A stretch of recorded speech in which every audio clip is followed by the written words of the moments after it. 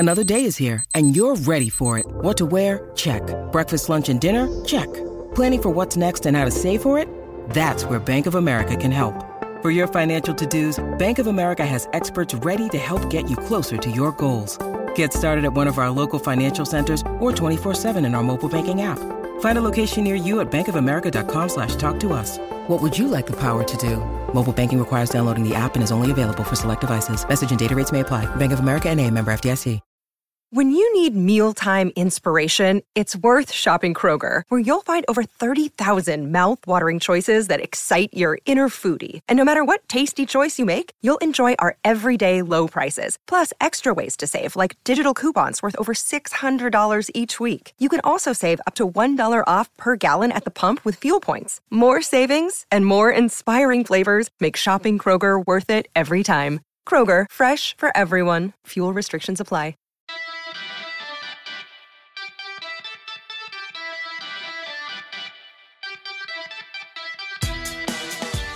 And if you stop it there, you can pinpoint the exact moment where heart rips in half.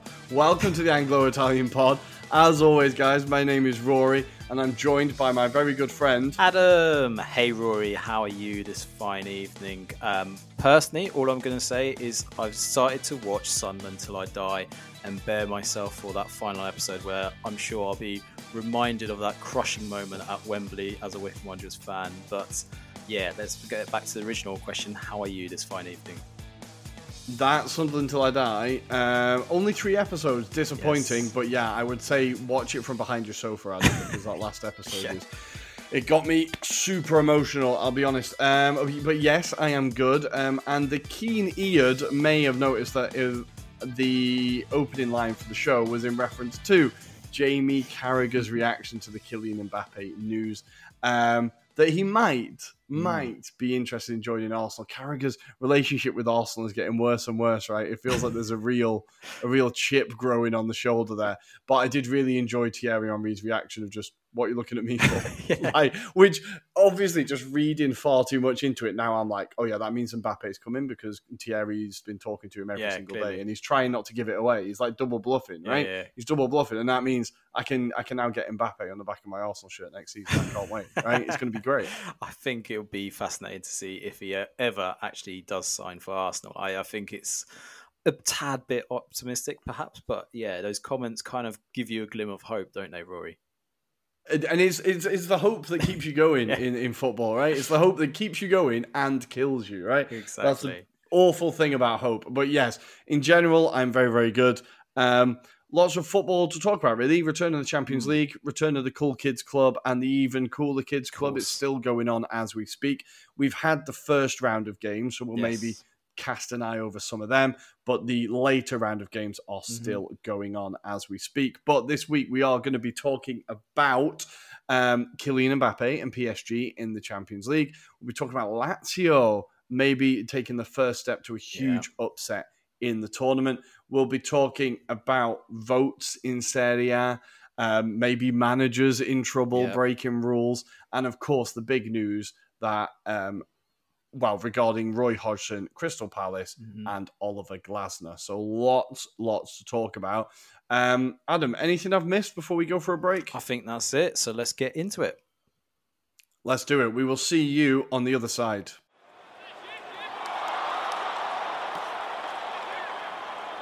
And here we are. It's time for the Euro review, and there's only one place to start, and that is in the Champions League. And we're going to be starting with, in the capital, let's talk about Lazio 1, Bayern Munich 0. Now, I think most people expected Bayern Munich to kind of breeze through this game or make it slightly more comfortable. I know that Bayern Munich, obviously, and we're going to talk about it, are having their issues in their domestic league. Issues with Thomas Tuchel, issues with Thomas Muller, issues with Manuel Neuer. It's all kind of going wrong at the club. But even with that being said, for Lazio, this is a huge win. This is like a big statement. This makes it now 11 clean sheets at home, which is the highest in all of Europe's top 5 leagues, which is a pretty mental stat, considering that usually Sarri's teams are kind of associated with more attacking verve, more kind of like gung-ho tactics. Sure. It's kind of interesting that he's managed to build such a solid defense and such a solid unit at the back, right? Yeah, definitely. And I think for context as well, prior to kickoff, he was away or he had a few players missing from this particular match. So the likes of Nicolo Casali, who he was going to have alongside Romagnoli, was obviously out for this match. Matteo Zaccagni was also missing because he couldn't kind of work off his thigh strain. And the same was said with Nicolo Rovella as well. So, three, I would say, key starters for this match missing. So, yeah, Sarri had to think about using his kind of tactics and style of play to really overcome this Bayern Munich side. There is going to be obviously a lot of element around Bayern Munich and the fact that they're not in the greatest form. If you look at the previous match, obviously they lost to their kind of rivals in the title race in Bayern Leverkusen, so that was massive in terms of momentum going into this match. But that said, Rory, I mean, look, Bayern Munich, I feel, offered quite a lot in this match, in terms of possession and shots on goal. They had quite a lot, obviously not on target, it's been reported, but, a lot of those opportunities weren't far off. And, Provedel, yes, he didn't have to do a huge amount, but I think there was a lot of moments where you could have been a bit squeamish, where if one of those goes in the right direction, it could be a different match. But huge credit to Lazio for the way they went about it. Obviously roared by that crowd. It was incredible what the Lazio fans did to kind of spur them on. And yeah, like we said, I mean, I think there was moments in this match that helped them. Obviously that sending off for Upamecano, which leads to the penalty decision. And then obviously Ciro Immobile, I think the underrated striker across Europe because of his record. And if he'd done this consistently in the Champions League, I don't think a lot of people would be writing him off. But, superb result for Lazio. I think the question for me, Rory, I feel 1-0 is not enough. And it's going to be a huge ask to kind of maybe go there and shy it out or maybe play out for another 1-0 win. But I mean, credit to Sarri and the way Lazio went about it. I mean, initially, were you shocked at this result?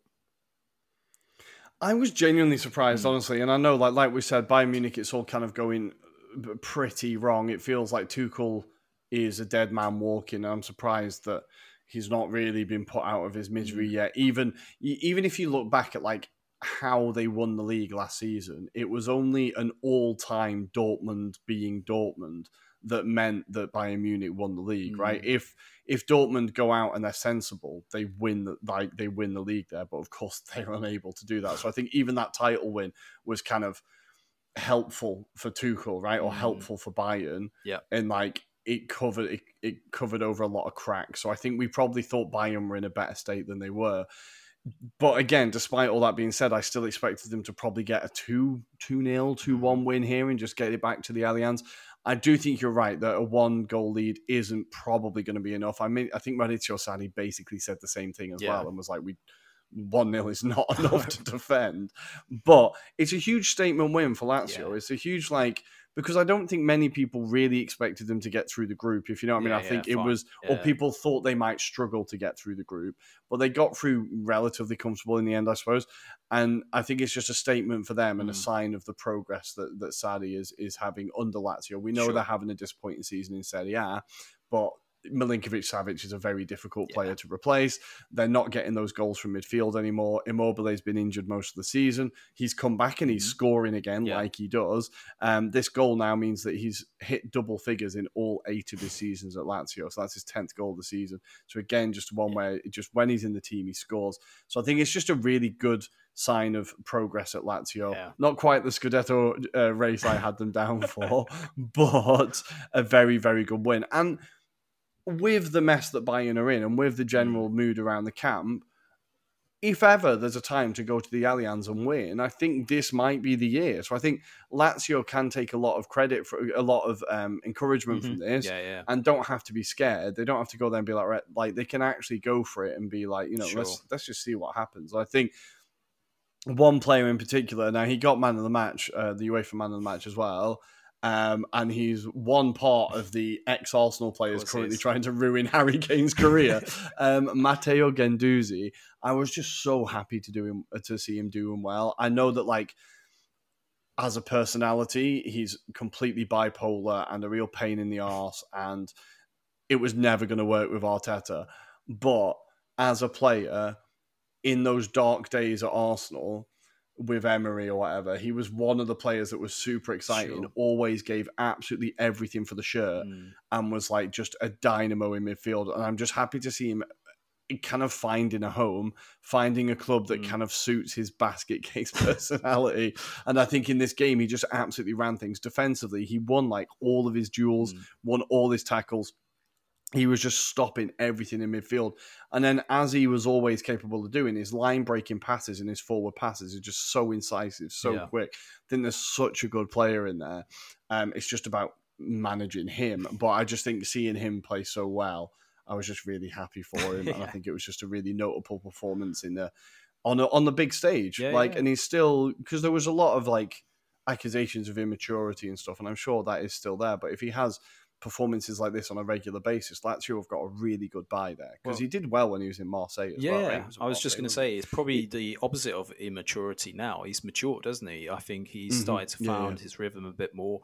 There was always those signs of promising signs, shall we say, of a player in there, right? And like you allude to, I think it was just his being level-headed, probably just understanding when he can do things and when he should pull out of it. I mean, he was very emotional. It's fair to say he was very emotional when he was at Arsenal, and I think that kind of tarnished his reputation to an extent. Obviously, going to Marseille was another basket case of a club, but maybe they both suited each other in that respect. And some people just thrive on the chaos. Some people thrive on. I think with Arteta, it was obviously never ever going to work. No. I think the second there was that Brighton game where he was saying to Mopai, like, "Who are you? How much do you earn?" I just think Arteta was like, "Yeah, we don't need you at this club." But it was a fantastic performance from him. I really, really hope he continues to do really well, because I genuinely have a soft spot for him. But for Bayern, this is kind of last chance saloon for Tuchel now, because it looks like the Bundesliga is slipping out of their fingers. Now, obviously, I think Leverkusen are still unbeaten, right? Yes, still unbeaten. They haven't lost a game. They've not lost a game. This was meant to be... they are unbeaten. Yeah. This was meant to be their hardest game of the season. They go away to Bayern, win it, and easily, right? Not even like 3-0 flattered Bayern Munich. Like, it could have been a lot more. For Tuchel, this is, if they don't turn this around, where do Bayern go from here? Because Harry Kane was supposed to be the last piece in this jigsaw. We know that their defense, like, they still don't have the João Palhinha, right? They still don't have that defensive ball winning midfielder. But this squad should be doing a lot better than it is, right? Yeah, 100%. I think even in that particular match, we saw probably the worst game that I've ever seen Kim play for, Bayern Munich. But yeah, there's been for months and, weeks rumblings around Tuchel and the fact that he's not getting the kind of buy-in necessarily from the team and supporters. And I know he even did a kind of interview with Archie Rintuts. I saw the clip, which was basically Archie kind of asking him, do you think if you were in England, you would get this amount of like abuse that you're getting in Germany? And he says, no, because I think you were much more understanding of the long-term project. And this feels like, with Germany, especially Bayern Munich, you have to deliver quite quickly. You only have to see Niko Kovac's reign. He won the Bundesliga, but only just, but nothing else. Yeah. And that was probably maybe very similar circumstances in terms of the quality of team that he had available to him. I think Tuchel wants to kind of evolve that kind of style of play. And I think a few of those players have been very relaxed. If you look at the way they kind of progressed under Nagelsmann, for example, and prior to that, Hansi Flick. Hansi Flick obviously got them a lot of glory at that point, but I wonder if that point maybe they needed to transition a lot more, potentially move on some of the players. I mean, you only have to look at Joshua Kimmich in this particular match, and he's not the Joshua Kimmich that kind of came into that midfield. He's not the same player. Leon Goretzka, again, someone that I think really highly of, but he's just not performing as well. So I think there's a few question marks.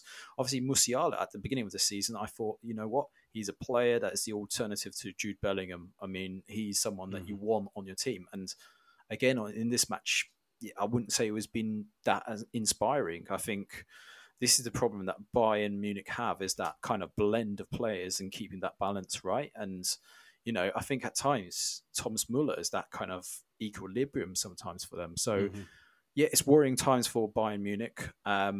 But, they've got so many great players. That's the thing, Rory. They just need to find someone that can bring harmony. Maybe it's not Tuchel. Maybe they need to think of a different manager, but I'm not necessarily saying they've that changed Tuchel's managers bad. lot recently as well. It feels like they've gone through a lot of managers recently, and maybe they do need to just stick with someone for a while. Like, it feels like it's been upheaval there for a very long time, and the success of just winning the Bundesliga has kind of hidden those sins, I suppose. But yeah, I don't feel like it's the right fit with Tuchel. I feel like he should be getting a lot more out of that squad, and I feel like even the interview, seeing Thomas Muller losing his shit in the post-match conference, Thomas Muller, I don't think I've ever seen unhappy. And for him to be like losing his shit, you're like, okay, not everything is right in the changing room. Not everything is going well. And we know that in the past, Tuchel has lost dressing rooms very, very quickly. Like when he was at Dortmund, I think he lost it pretty quickly. PSG. So he's got a bit of a track record. Yeah. No, exactly. And I think he's got a bit of a track record of this happening. So I think maybe it's time for him to be relieved of his duties, but I'm not sure who Bayern Munich go for. I'm not sure what their plan is, but if Lazio dump them out of the Champions League, and I think that's almost certainly Tuchel done, so it will be a lot riding on this last leg, a lot riding on the final leg of this one. But let's leave that one there. Congratulations again to the I Laziali, an incredible win there. And let's go to the other big story of the week, I suppose, in the Champions League. PSG 2, Sociedad 0. Of course, Kylian Mbappe opening the scoring. I felt really bad for Sociedad. They played, Real Sociedad. There was a journalist this week who said you can't just call them Sociedad. I feel really bad for Real Sociedad. They played so well first half. They played really well. They just couldn't get a goal, and I feel like if they got the first goal, we know what PSG are like in the Champions League. They get in their heads, right? Yes. And I feel like if Real get that first goal, then it's a completely different game. They were amazing first half. PSG was super passive. But then second half, it was never going to be the same. Luis Enrique kind of fired a rocket up them and was like, would you like to press? Would you like to try and win the ball? And then all of a sudden, Mbappe and, of course, Bradley Barcola, a player that lots of people are getting very excited about, got the goal. It kind of feels like this tie is over now, right? Yeah, unfortunately, if you look at the form of Real Sociedad leading into this match as well, it hasn't been great in terms of that league campaign. It's fair to say that they've had a few issues with injuries as well. And yeah, that kind of form that they kind of started this Champions League campaign has kind of evaded them. And PSG, I think it was just quality on the day. Look, they've got the experience, the nous. When you've got a player like Mbappe, who's just gunning for it at the moment, you can see in terms of his play and how he was approaching that particular game, he was determined to do something. But yeah, you've kind of taken my thunder when we're talking about Bradley Barcola. He looks an exciting talent. The way he was kind of very kind of penetrative with his pace. I mean, he was just scary with that, showing that kind of promise, because at the beginning when he was brought in from Lyon earlier this season, a lot of PSG fans weren't too complimentary about him and the way he was playing. So I think it was that period of getting used to kind of the style and the way that they wanted him to play. But yeah, in this match, he kind of tore that right back and constantly a menace down that kind of left-hand side for PSG, which I think is going to be interesting to see how that evolves, because, you've got certain players that will come back to PSG next season as well.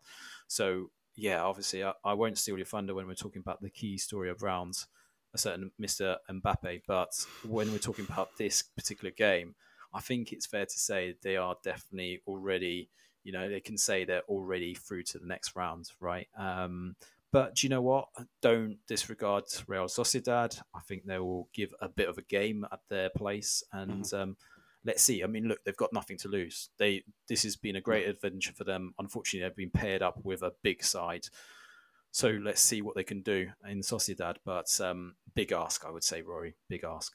Yeah. No, I still think going to Bilbao is going to be It's going to be interesting. Or San Sebastian, sorry. It's going to be. It's going to be a cauldron there. And I think if Real Sociedad do manage to get the first goal again, if they manage to get the first goal, then maybe there's a bit of a game on because again, PSG, they get into their heads. They usually implode in Europe. So I feel like it could be worth an outside £2.50 bet or something on this being an upset, just in case.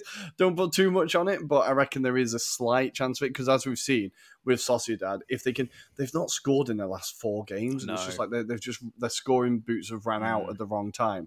Like even Andre Silva's been struggling, but again, Kubo in this game was fantastic. He's a player that's just such a threat every single time, but again, Sociedad just couldn't get that final touch, couldn't get the killer touch to get control of the game. But if we look at PSG and of course Kylian Mbappe, kind of quickly-ish, this is his last chance really to try and do it with PSG. It looks like, right? This is kind of it's now or never.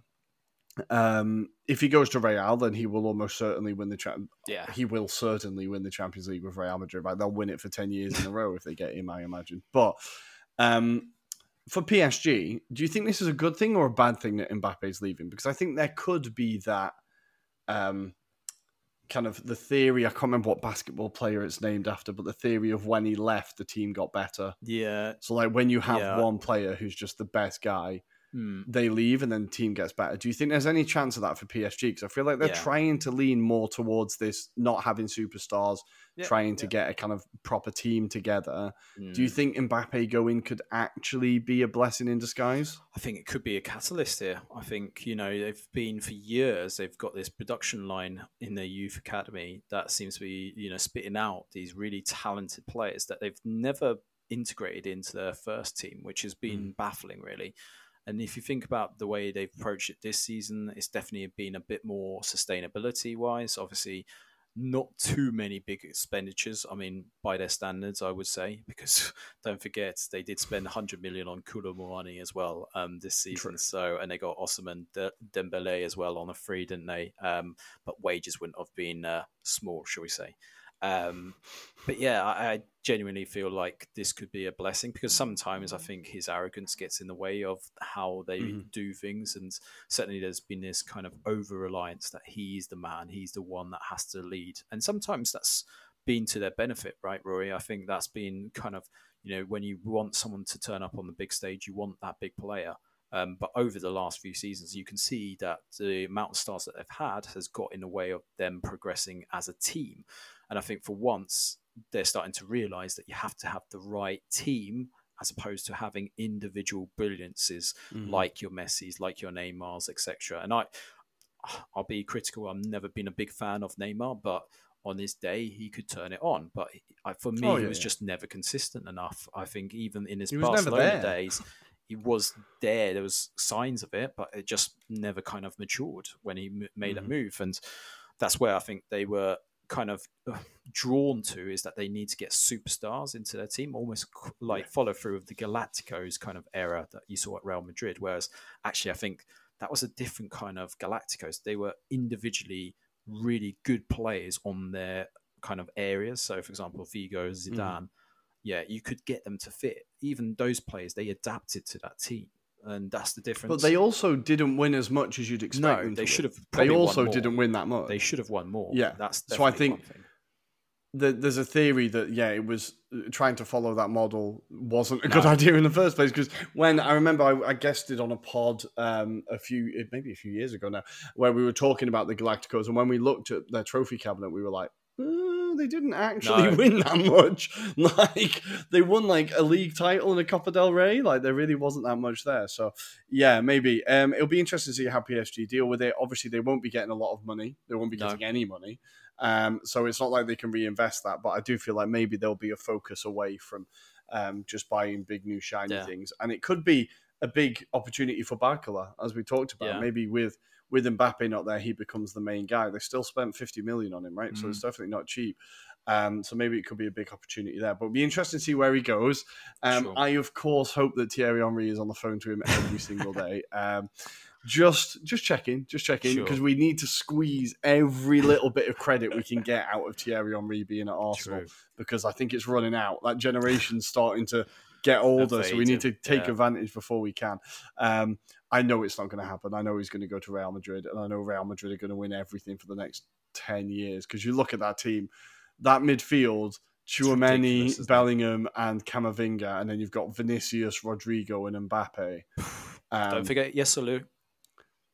And Yosselu, of course. And Yosselu. Well, will Mbappe get the starting spot? I know, it's going to be a tricky one, right? That'd be quite funny.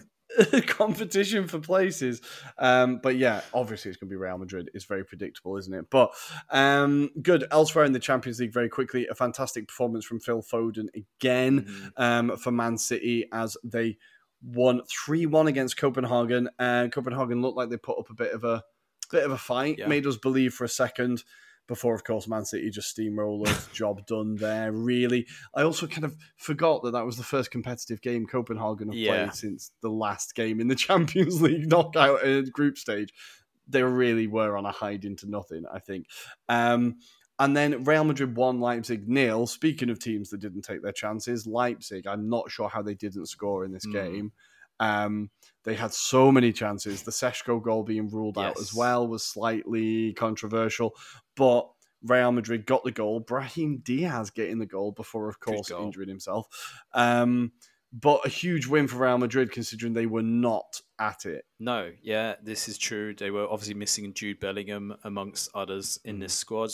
Lunin, who was in the Real Madrid goal, the Ukrainian, superb for this match. Had to pull off some incredible saves just to keep them into it. But yeah, when you think Tchouaméni was the centre-back, which is just mental, because that shows you how poor. And he was really good. He was very good. He was really good. He filled in really well. But yeah, that shows you how bad the injury crisis is at Real Madrid at the moment, because obviously missing David Alaba, they're missing, obviously, I've forgotten his name, but the Chelsea centre-back that was there, Rudiger, that's it. Oh, Rudiger. So look, fantastic result from a Real Madrid perspective. Leipzig will be kicking themselves, especially Benjamin Sesko, because not only was it that header, he had a few other opportunities which he probably should do better, get them on target, for example. So yeah, they'll be kicking themselves. Just one word on that Copenhagen one. I do feel for them because, that's like pre-season and being told, by the way, we've got Man City who have just been playing 10 games ago. So it's never easy or fun. And I think, to be fair, they played it in the right manner as well, in fairness. But yeah, it's just match sharpness, wasn't it? At the end of the day, that was the difference between the two sides. Yeah, and it's Man City hitting full flow as well, isn't it? So Copenhagen, unbelievable. But yeah, good. Obviously, that's all of the Champions League this week. We need to wait till next week for the big boys to arrive as Arsenal take on Porto and Inter Atletico Madrid. I remembered that's the tie. It came up on my phone. I was like, oh God, I can't wait for that. I might be working on getting a ticket for that. I'm going to try really, really, really, really hard. But let's see. The other talking points this week, Adam, what do we want to talk about? Should we do a bit of Premier League chat? Yeah, talk why about not? Crystal Palace? Why not? Let's break it up. So why don't you introduce it?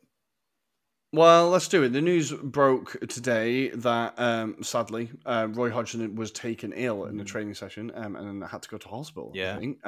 So our thoughts are with him and his family at this time. We hope to see you up again soon, Roy. But this has meant also that it looks like Roy Hodgson's gone. Have they announced that they've sacked him? No, still no. There's nothing's been confirmed. However, it is definitely set that Oliver Glasner will take over at Crystal Palace, which is probably going to appease a lot of the Crystal Palace fans, right, Rory? I think so. I think so. It's kind of an interesting one because when we've talked about who Palace should go for, we were looking at these project managers, these kind of philosophy managers, but we was maybe it's just us being big old Prem faces, but we were only looking at managers who'd managed in the Premier League, and we were like, Graham Potter, Steve Cooper. Kind of these. This is it. I think even Steve Parish hasn't necessarily shown that ambition to go abroad and get these talents, with the exception of Patrick Vieira, for example. But who's very much tied to the Premier League anyway, right? He's very much like. But when I heard this, when I first saw it, I was like, that is a really interesting one. Like, I like that idea. Like, obviously his Frankfurt team were very, very good. I was looking at his league finishes. He had one season where he finished 11th, but the rest of them was like 7th, 4th. Yeah. I think he had a season up in 2nd, maybe. He was really, really pushing them and getting great results out of those players. Obviously, developing a lot of players that we're now very familiar with. And I love the system that he plays. This 3-4-2-1 kind of uber pressing. He's come out of a long time ago out of the Red Bull family. Yeah. So you know what kind of style of football you're going to get. You know what the general idea is. Yeah. But as I was looking at, kind of reminding myself of his tactics and his football, I was looking at the Crystal Palace squad as well and being like, there's a lot of players here that he could get quite a lot out of. I really like the idea of like, even a player like Jeffrey Schlupp, who his statistics actually aren't that bad. He chips in with quite a few goals for Palace. Him as wing back would be massive. I like the idea of Tyreek Mitchell getting full license to go up and down the pitch. I think obviously Elise and Eze, when they're fit behind a striker of Odsonne Edouard rather than Mateta, hopefully. Like, it feels like there's a lot there that he could really play with. And even the three at the back, like, you've obviously got two centre-backs in Anderson and Guehi, who can both play. They can both play with the football, right? They can both pass. But even a player, and this is my Arsenal bias coming out, obviously.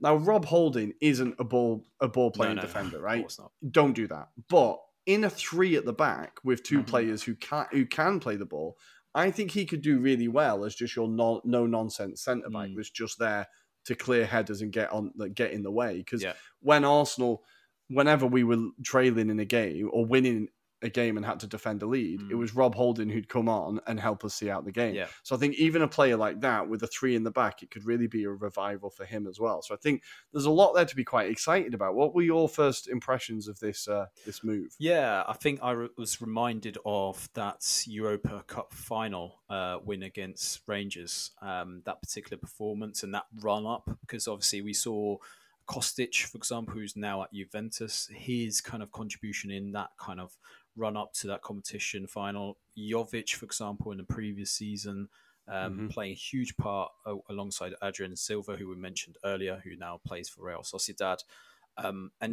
What was fascinating, actually, I was reminded myself today, was looking at clips of how they played it, but also, Rory, it was interesting his kind of tactical philosophy in terms of training, for example. So he plays a 7-on-5 kind of move, which is basically you've got 7 attackers, 5 defenders. But what they do is when the team that's got the 5 defenders wins the ball, then there's 2 players that drop off from the 7 to make a basically reversal, and it's basically then down to that midfield to compact and make sure that they kind of get the ball back quickly, which was fascinating to watch. It must be like fascinating from a bird's eye view to watch that as well, but just seeing it in motion was incredible. And I was like, wow, this guy, the way he approaches it, again, he's got this very much of philosophy that Pep kind of instills, which is lanes. So across the kind of sections, if a player is dragged out of position and someone drops back, for example. And what was really highlighted was Dmitry Kamada, who now is at obviously Lazio, and how much of a pivotal role he kind of plays. So even though Kamada was more of a defensive midfielder for Frankfurt, for example, it was always the ball was going towards him, and he would either drive with it on the right or left-hand side. So it was never necessarily always in the centre. However, when he got the ball, he was able to drive. And I think that was what gave him that prominence, I think, and as well as that build-up to the World Cup. So obviously, I think just that kind of a fluidity of that style of play, I think that's going to be so appealing, and it'll be fascinating to see how that kind of transitions in the Premier League, because I'm sure against certain teams even, that's going to be almost like a De Zerbi effect. It's going to be just like incredible to watch. So I think on the plus side, that's going to be really enticing for Palace. And he's got the credentials where he's won the DFB. They reached the final of the DFB final. But he's managed to win a cup, obviously, in the Europa Cup, which is what Palace fans really want. They want their team to be in Europe, at least competing for those European places. And I think, obviously, if he can just get them like an FA Cup or a League Cup, that would be the first stride in terms of getting him that place. But also for his career, I think that would be massive as well. Yeah, I think the thing that really encouraged me was just his league finishes. I was like, he always finishes around the European places.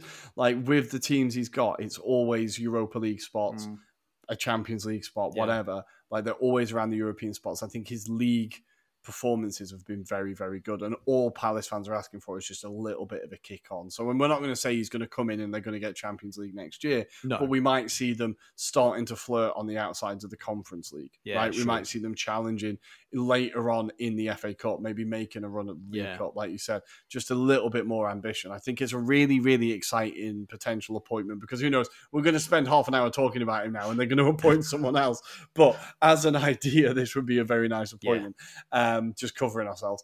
And I think I would be really, really excited to see him in the Premier League because I think 100%. obviously his time at Frankfurt just kind of came to an end. That was fine. But I feel like every fan of clubs that he's been at really, really like him. They all have, none of them really have a negative word to say about him. He did a very good job when he was in Austria with Lask. I think he did really well with them. So he's always been kind of just slightly punching above his weight with the clubs that he's with, which is exactly what Palace needs. So I think, really, really exciting one. It's not how any of us wanted it to end for Roy. We've kind of said this. No. We all wanted... He should have just retired when he retired. I'm sorry, but he should have just... It was quite a nice send-off. And now this is just all a bit unedifying. And I really hope that... Yeah, and more importantly, I really hope it's not had a detrimental effect on his health. If you know what I mean? Like, if this is like a serious illness, the stress of the last couple of months probably hasn't helped. If you know what I mean? So I think we've all just got to hope that he's okay and he can put his feet up and actually, like, you know, slippers, relax on the beach or something like that. Yeah, exactly. Because I think I've seen like Palace fans on Twitter as well, and they're all like, obviously there's always knobheads on Twitter who are like, oh, well, you were just saying you wanted Roy out and now you don't want him to die or whatever, just absolute knobs. But I've seen a lot of Palace fans having to defend the fact that they weren't happy with Roy just because he's now ill. It's like, no, we weren't happy with him, but that also doesn't mean I don't I still hope the bloke's still hope okay. He's alive, right? Yeah, well, exactly. And in the conversations, I've just heard a lot of the Palace or seen a lot of the Palace fans just saying none of us wanted it to end like this. Like, we all know he's a Palace fan. We all know, like, none of them wanted it to end like this. But we hope that he's, get better soon, Roy, please. But slightly exciting times for Palace fans, maybe. It's all they've been asking for. In Serie A, Adam, what is the news in Serie A? There's been a very big vote. Yes, there was a big vote, and this was to look at reducing the amount of teams that participate in a season. So looking to reduce the current format from 20 teams to 18. Now, it wouldn't surprise you, but there was 4 teams in particular that were keen to reduce this, and this was Milan, Inter, Juventus and Roma, the teams that are likely to be in the new format of the Champions League, where obviously this year's format is completely then scrapped. It goes into league format, and therefore they will accumulate more matches going forward. And obviously they were quite keen for a solution, should we say, whereby it made it a bit easier on the league campaign.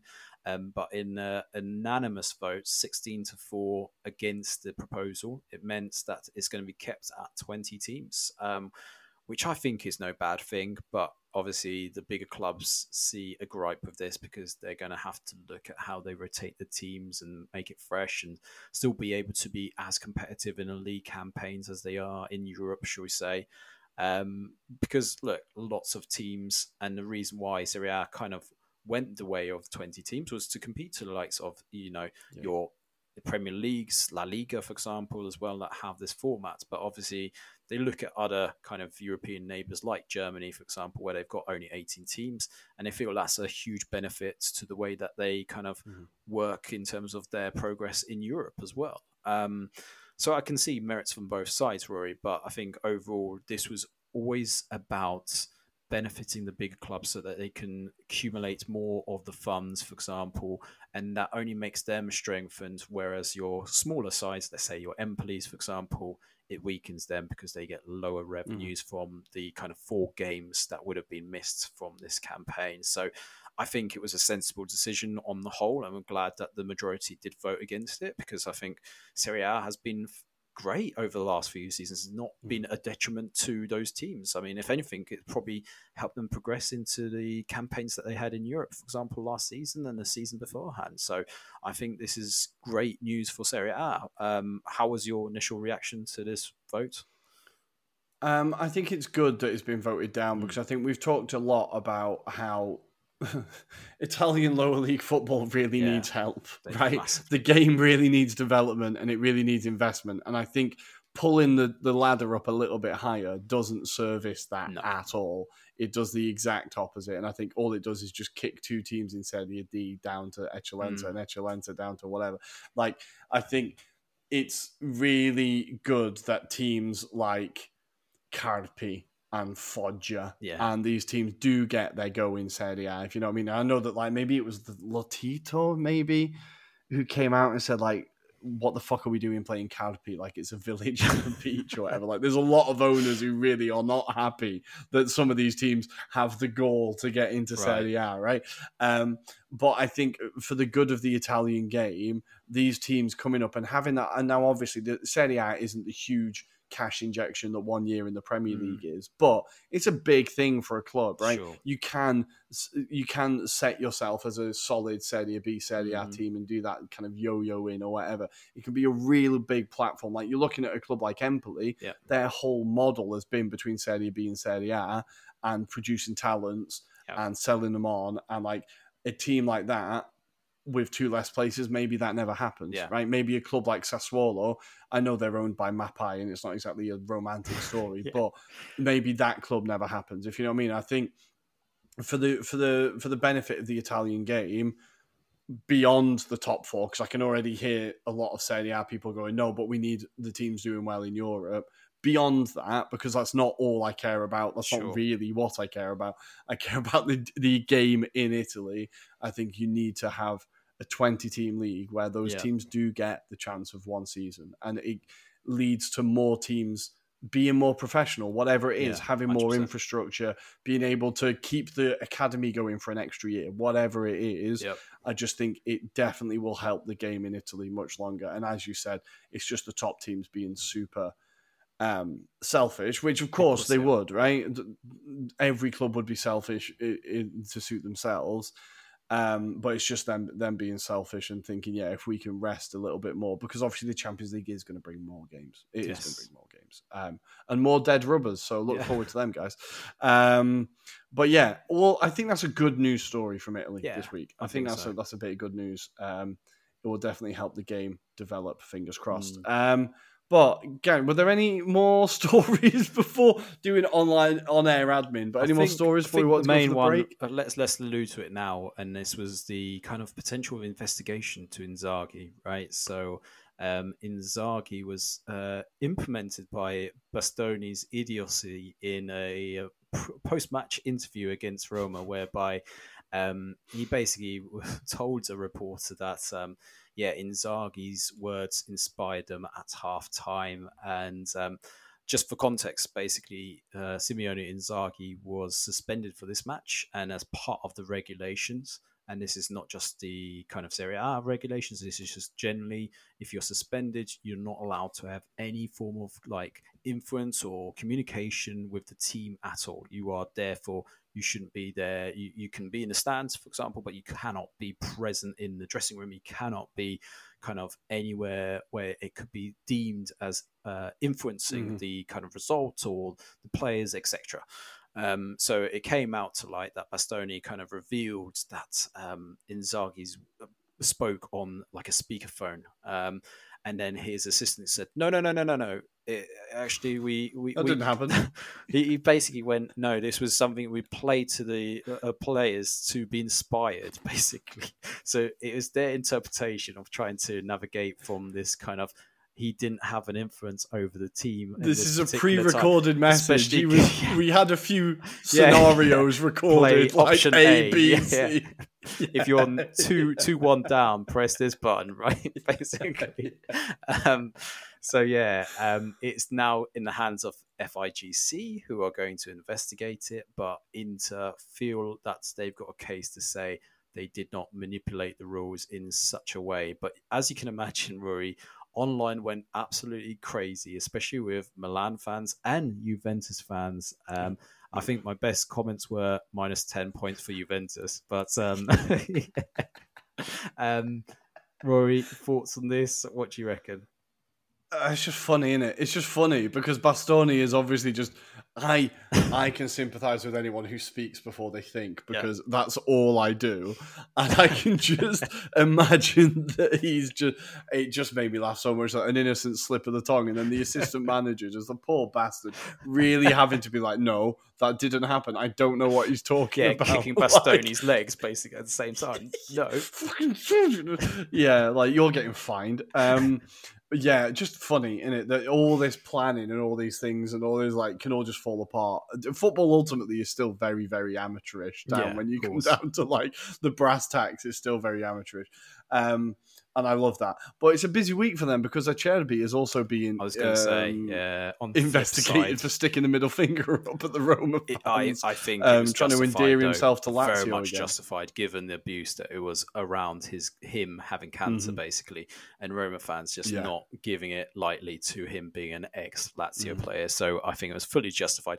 Probably not the right environment to do it, but I think it was zero fucks given, basically. That was the vibes. Well, and I know what they're going to say is you need to be a good role model. There's kids watching, etc. But I also think football fans need to get a thicker skin. Yeah, you can't just abuse someone for 90 minutes and be like, "Oh, he said something to me. It's not allowed." You have to just have a thicker skin. They have the right to reply, especially when it's horrific chance like it was. Yes. So I think Acerbi, fair play to you, mate. And look, his career's really kicked on since he went to Winter, so it's been an absolute genius move for him. So fair play to him. But guys, I think that is all the news stories this week, basically. So we're going to take a very quick break. And when we come back, we're going to do our weekend previews for Premier League and Serie A. We will see you there. Hi, I'm David Wheeler, and you're listening to the Anglo-Italian podcast. And we are back like we never left. It is time for the weekend preview. And we're going to start in Serie A. We're going to start in Italy. And Adam, do you want to take us through the Serie A fixtures? Yeah, I'm just going to do a bit of a rewind because we actually saw a game yesterday, which was Bologna winning against Fiorentina 2-0, which was a massive result for Bologna, given that both sides competing against each other, both hating each other as well, because they're kind of very much close in that region. But massive win because Orsolini and Odgaard again, Rory, scoring on the score sheets. So Bologna, superb. Fiorentina, on the other hand, showing that they are Fiorentina, essentially, and back to their normal service resumes after that 5-1 win against Frosinone. That really does kind of interest or intrigues that kind of top 4, top 5 race at the moment between those kind of group of teams. But Rory, I will move on to the fixtures that are going to take place on Friday if you're listening to us right now, and we'll start off at 6 p.m. where we've got Torino taking on Lecce. Lecce needing the points here, but Torino in good form. And then also at 8 o'clock tomorrow evening on Friday, as you're listening to us, it's Inter versus Salernitana. Inter at home. I'm not expecting a shock here, but it's going to be a cricket score. Look, Fabio Livrani is having his first game at the helm of Salernitana. So, yes, as you said rightly, I think it will be a cricket score. We'll move into Saturday's fixtures even, early kickoff, 2 p.m. We've got Napoli taking on Genoa. That could be a fascinating tie, but I think the one that you're tipping here, Rory, was Hellas Verona taking on Juventus at 5 p.m. What's your hunch on this, Rory? I've got a feeling Verona at home. Verona always manage to fish themselves out of it, right? And I know I've kind of said that Verona and Empoli, I'm backing both of them, but I don't think both of them can do it. And I feel like Verona, we've talked about the signings they've brought in. They've kind of Swiderski, right? Hopefully. He's going to get it done. Hopefully. And that would condemn, was it a 4th unbeaten run or potentially not winning a game for Juventus, which would be fascinating to see. Allegri today has been quoted as potentially being offered a new contract till 2026, which every fan, apart from the Juventus fans, are rubbing their hands right now at that prospect. Everyone's delighted. Everyone's delighted at that prospect because apparently it'll be a lower wage but higher bonuses. So it's basically incentivizing Allegri to do something potentially. We'll wait and see. But I'll bring you back in terms of Saturday's games. And this is a big game for Atalanta. And I'm telling you this reason, Rory and people that are listening. Atalanta take on Sassuolo. So in that respect, probably nothing game for Atalanta. I'd expect them to win this. But if you look at Atalanta's run going forward, Rory, they've got a back-to-back against the big guns. I believe, if I'm not mistaken, I'm going to quickly load up the fixture list for Atalanta, but they've still got to take on in the next few games after this fixture. So it's AC Milan away. Then they've got so away to AC Milan, yes, away to Inter. Then they're at home to Bologna, and then they're away to Juventus before taking a home game against Fiorentina and then away to Napoli. So that's pretty much all of March that they are back-to-back against the teams in around that space. So, Rory, they really could do with a win against Sassuolo, and I'm not expecting Sassuolo to do much in this match, but would you agree that they need the 3 points here? That is a rough one. That is a rough run of fixtures. That is such a rough run of fixtures. Yeah, they massively need the win, but as bad as Sassuolo are and have been, we know that they do have the propensity to just turn up, score 4, concede 3 and win. Like, it's just when they don't expect it, we don't expect it, no one expects it, and it happens. So I think, I think Atalanta this year have had the cutting edge and had that kind of bloody mindedness to be fairly consistent. Yeah. So I think, they should get the job done here. But massive. If they don't win this, then you're starting to look at that run and going, okay, when's the next win coming? Yeah. Pretty rough. That's it. So we're moving to Sunday's fixtures.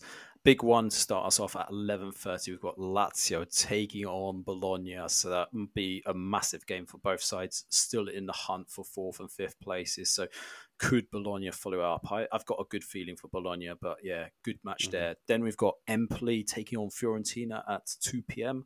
David Nicola hopefully following up with that victory against Salernitana. So that'd be massive for Empoli if they could get a win against Fiorentina. Then we've got the draw specialists, Rory, Udinese taking on Calgary. Calgary really need the points at the moment to pull them out of the relegation places at the moment. And then going into 5 p.m, Rory, we've got kind of a Rome derby because we've got Frosinone at home against Roma. And obviously, as you spoke to me offline, Di Francesco going back to his old stamping ground. He was a player at Roma.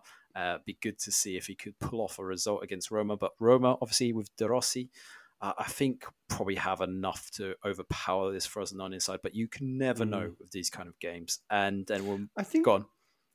So I think De Rossi might have been coached by Di Francesco when he was at Roma. It wouldn't surprise me, actually. No, that's probably true. It must have been. So it will kind of be master, yes, in inverted commas, of Di Francesco taking on another legend, basically. Right. Yeah. So it'll be an interesting one. As I said, Frosinone's home record has definitely been better than their away record.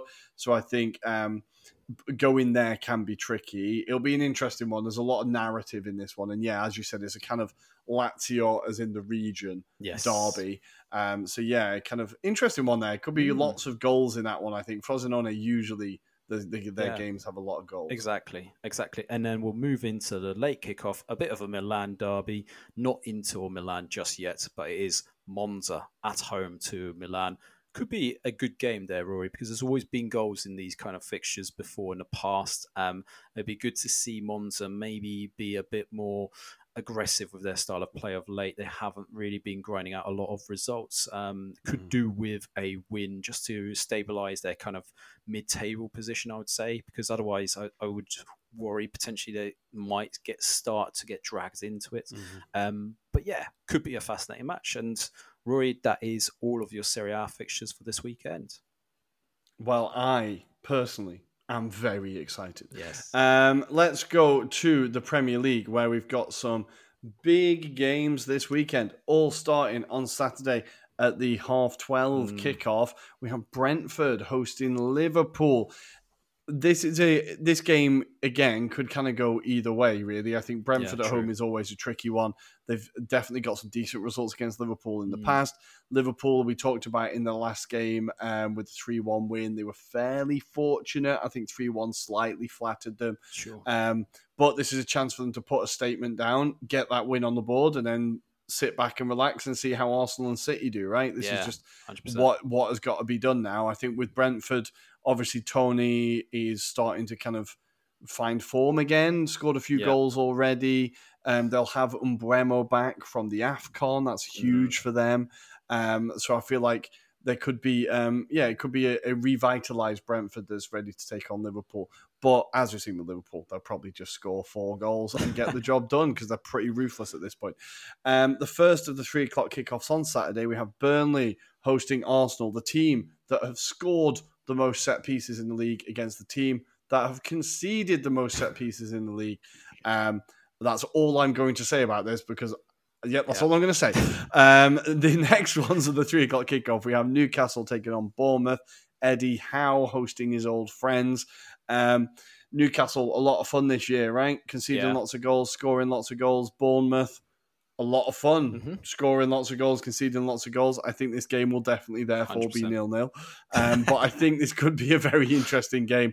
I kind of fancy Bournemouth to get at least a draw there. I think the St. James's Park isn't quite the fortress it once was. Nope. And the final, loads of 3 o'clock kickoffs this weekend. Yeah. Fulham hosting Aston Villa. Aston Villa desperately need to get back in form.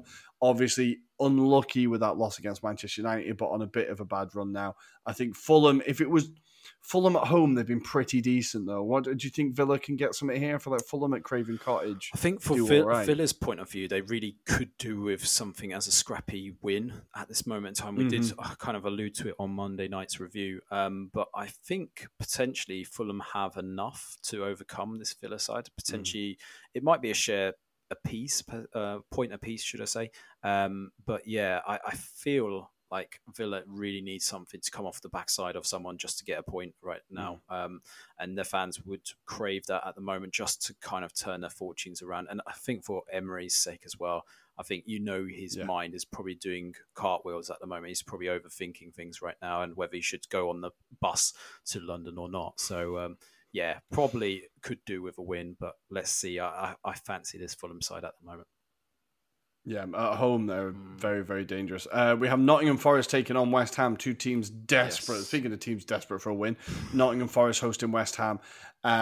Forest they've been slightly improved in their style of play. I think there's been a bit of an improvement in their performances, but they're just not getting the results. Yeah. I feel like even a player like Elanga has been putting in some really good performances. Awani is always super dangerous. Obviously, West Ham coming off that 6-0 hammering. This is vital that they get something here. I think if they don't get at least a draw against Forest, things start to get really bad for David Moyes, right? Yeah, I think it becomes a bit more toxic than it has been. Obviously, it was demonstrated in the last game. That was quite bad. Just quickly on the Forest piece, I think obviously what's desperately missing for them is someone of a pinnacle kind of focal point in the attack at the moment, and Chris Wood being off at the moment is looking at his notes at the moment, looks like he's out till March. So that is quite a big miss when you consider, I think Divock Origi is also injured as well. So he's not really necessarily a miss, but I'm just a kind of floating kind of target man here, Rory. But yeah, it's going to be a lot of reliance potentially on midfielders to contribute and maybe a bit more reliance on Morgan Gibbs-White here. But yeah, both sides need a result here, don't they, really, to be fair? And I think it might be going the way of Forest, but that's only because of home advantage. That's the only reason why I'm saying that. But yeah, West Ham, they've got probably the quality against the two sides. I think, in Jared Bowen and Kudus, you've got 2 fantastic attacking players in the absence of Paquetá. So yeah, let's wait and see. But it could be an interesting game, though. Equally, it could be very goal frenzy, right? Yeah, no, I think that could be an interesting one. And the final one of the 3 o'clock kickoffs, a super interesting one. Tottenham taking on Wolves at the new White Hart Lane or whatever it's called.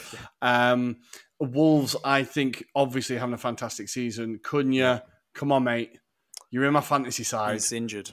He's injured. Is he injured? Yeah. I'm going to have to take him So out. you're gonna have God to take damn it, Cunha. I was going to raise as part of this, though, what did you make of the news that Wolves have to sell potentially a Neto because to balance the FFP rules as well? Yes, apparently Tottenham, you wouldn't be surprised, are sniffing around him. So, yeah. We've been linked with him for a while as well. Arteta has been a long-term admirer of Pedro Neto, and I need to see him and Martinelli in the same team because we would absolutely butcher people. Yeah. I think it'll be interesting to see who Neto goes to because, my God, that guy is super, super rapid and his output is just insane. But I think this game will be really good. Tottenham Wolves, I think that'll be a fascinating one. I think Tottenham will probably get the job done, but I think Wolves will push him fairly far with that one. And then the late kickoff on Saturday, it was 4-4 last time. I don't know if it will be that this time. Manchester City taking on Chelsea. Is it going to be as chaotic? I feel like Man City are just going to, first 5 minutes, shot in the back of the head, game over. Yeah, pretty much. I think it's going to be annihilation. I'd be surprised if Man City don't score more than 2 goals and they don't keep a clean sheet. Let's put it that way. Yeah. That's the way it goes. Chelsea is so bad. And on Sunday, we have Sheffield United taking on Brighton. We have Luton Town hosting Manchester United. Now, this is Luton Town at home have caused problems to every single team. Right? Arsenal scraped through with a win. Spurs scraped through with a win. Liverpool drew. All the big teams have gone there and really struggled. So now it's Manchester United's turn, right? Yes. I think if there's any game that can end this Manchester United kind of mini revival, it is Luton Town and Ogbene. Yeah. How do you feel this one going? Yeah, I've got a feeling that Luton Town could pull off a shock here. And I wouldn't necessarily deem it as a shock anymore because Luton Town have been so superb, really, for this season.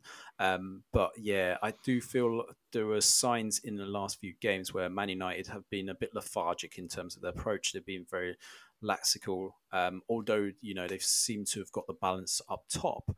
I think if you think about the way Luton are going to play and approach it, I think they're going to pen Man United into their half. And I think that's where they kind of struggle. They don't know what to do sometimes. So it'll be very much a case of, do they exploit the wings to kind of get the likes of Garnacho and Rashford onto the wings as soon as possible to counter-attack? I'll be surprised if we see Anthony turn up for this match. But yeah, I just think potentially Luton are going to do their very best to just stifle that midfield and just make sure that they can get to the second ball or first ball and just go at them. All you have to do is run at that defence. And I think if you run at their defence, they still give up. That's it.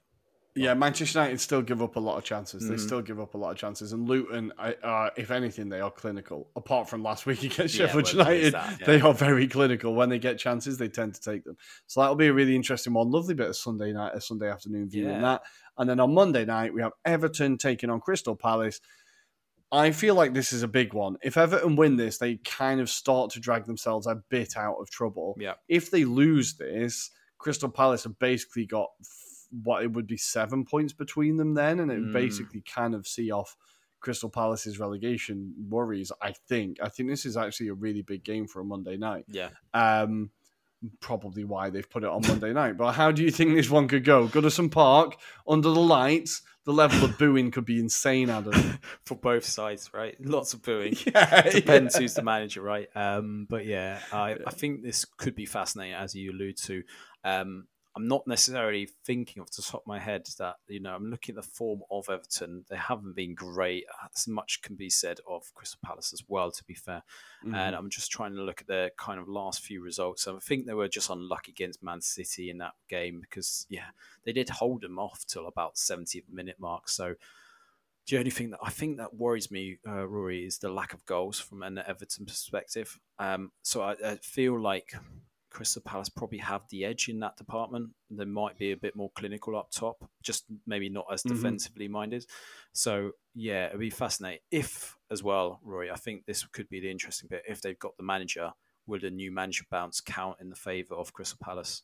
I don't know for sure, but these kind of things do tend to happen, don't they? So he's not going to have a lot of time to spend with his players by all accounts, I would imagine. But yeah, there's always that kind of new manager bounce, players wanting to impress. So we'll wait and see. But yeah, The only thing from an Everton perspective is the lack of goals from the likes of Calvert-Lewin, because I think I want to say isn't it something like 17 games now without a goal?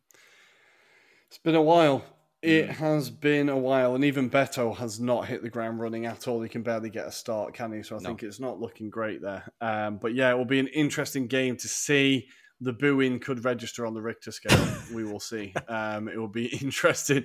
But guys, we're going to leave the weekend preview there. I think there's everything done. A great weekend ahead, hopefully. Definitely. And we're going to take a very, very quick break, and we're going to come back with Tiki Taka Toe. See you there.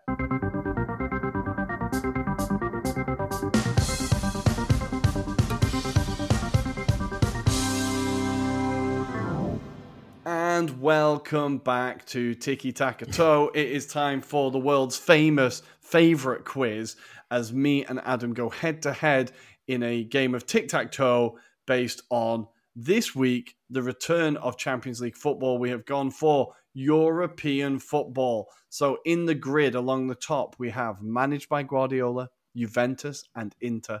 And along the side, we have España, teammate of Robben, and Lazio. Instantly, I am terrified. Yes. Now, I think I went... You went first last week. I went so I think first, I so need it's to your go turn this time. Yeah. I need to go first this week. So, Juventus and teammate of Robben, Okay. I'm going to try to do. And I think I'm going to... Now, who has Robben played for? He's played for Chelsea. He's played for Bayern Munich. Those are the main ones. Yep. So I need someone who was at Bayern Munich and Juventus. I'm going to go for Mandzukic. And it's right. Oh, thank God for that. I'm going to block you then. Managed by Guardiola and teammate of Robben. I'm going to go Frank Ribery. Ribery. Of course, I forgot Guardiola was at bloody Bayern. Yeah. Oh, that's not how you spell it. Ribery. There we go. Franck. Very nice. Okay. So I'm going to have to go Lazio and Juventus. And I'm going to go for Nedved. Good shout. Very good. So to block you, España and Juventus, Alvaro Morata. Yeah, that was in my back pocket. God damn it. I know. Alvaro Morata. Okay, so Spanish and managed by Guardiola is just an absolute sitter. So David Silva. Yeah, well done. We talked about this guy, so I'm going to have to block you, Rory. Lazio and Inter, Francesco Acerbi. Acerbi, the big man. Good man. Okay, so I need to think of one that... Oh, God. Managed by Guardiola and Lazio or Inter and Spanish? Inter and Spanish is very difficult, I think. Yeah, I was trying to think about this. This is quite difficult, isn't it, when you think about it? I'm trying to think of Spanish teams who've played, Spanish players who've played for Inter, and it's not a... It's not you know, like you have countries that you associate with teams. Spain is not one I associate with Inter. If anything, Rory, there's been a lot more Spanish players playing for Milan than there has been for Inter, right? Yeah. I can think of loads of Spanish players for Milan, but Inter doesn't feel like they've had many. This is where we'll be found out, Rory, at the end of this. We'll start thinking about them. But yeah, nothing springs to mind initially. So I'm going to do Lazio managed by Guardiola, and I'm going to go for Pedro. Good shout. 1987, I imagine it's that one, right? Yeah, it's got to be, hasn't it? Yeah, there we go. Correct. So you've got me this bit of dilemma, or do I call your bluff? Because I technically have to block you. I don't know if this player did for Inter and Spain. I'm going to go for it, Rory. Solari? Or was he Argentinian? That is a massive shout. Was he Argentinian? I don't know.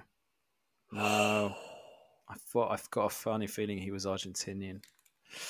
Maybe he was Argentinian. Yeah, maybe I thought he was Spanish because he played for Real Madrid. Yeah, that's where I was thinking with this one. So you could steal this, Rory. You've just got to work it out. Yeah, I could if I could think of a Spanish player who's played for Inter. Why is Joaquin coming into my head? That's not right.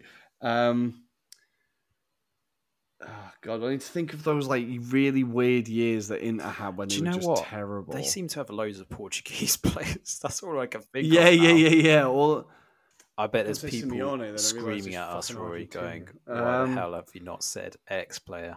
No, I know. Yeah, people are screaming it, but we can't. We can't think of it. Like random players, like Ruben Barajas is coming into my head, and I'm like, that guy never played anywhere apart from Valencia. God.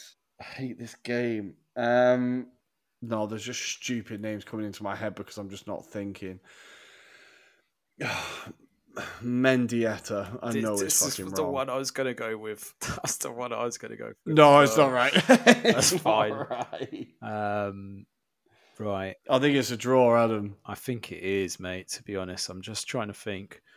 Luis Suarez. No, it's not that. Luis Suarez. Yes.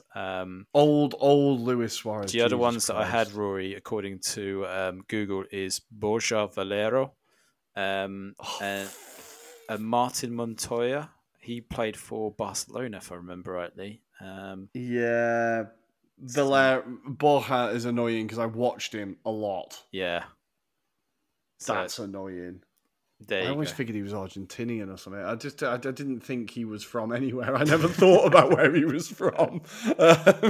Good. Wow. That was a difficult one. That was a really difficult one. But I think we all learned something along the way. And maybe there was. I'll tell you what, listener. If you were there shouting Luis Suarez, then absolutely fair play to you because you know your shit. But guys, I think that's everything for this week. We are done on that note. A lot of draws. We need to sharpen up now. We need to sharpen up, and I'm going to have a few practice rounds away from the pod, I think. But Adam, anything to say before I send these people off with have lovely weekends? Well, just to say, if you can, give us a review on your favourite platform. It'll be really appreciated. We did come across one reviewer, so we do apologise to that reviewer if we didn't satisfy their needs. Unfortunately, we did annoy them, Rory. But other than that, Rory, I'm not going to spoil it for the listener. They should go and have a look at this review. But otherwise, if they can do us a really big favour and just get onto TikTok, download it, follow us, and then delete the app, we'd be happy with that, right, Rory? So that's all we need our followers to do. I know there's only 30 of them, but if they could do that, that'd be really appreciated, right? It would be very, very useful. So yeah, at Anglo-Italian Pod, if you do fancy joining the 21st century and getting on TikTok and seeing all our incredible output and content there. As always, you can find us on Instagram, also at Anglo-Italian Pod. You can find us on Twitter at Italian Anglo Pod. And you can join us on Monday evenings at 8:30 GMT for our Monday Night Euro review show, where we'll be looking back at all the fantastic action that will definitely happen this weekend. And we've got a guest to be revealed. We have a guest, exciting times, who will be joining us with links to Italian football and Italian football coverage as well. So very exciting times. We will see you on Monday. And as always, this time we do have a quote to send you off. I just need to unlock my phone. And here we go. It could only be from one person, of course, this week. From Oliver Glasner, soon to join the Premier League. You can win trophies by spending a lot of money, or you can win trophies by building unity. Unity in the team, in the club, and with the fans. Thank you, guys. We will see you next time. Ciao. A dopo. Ciao, ciao.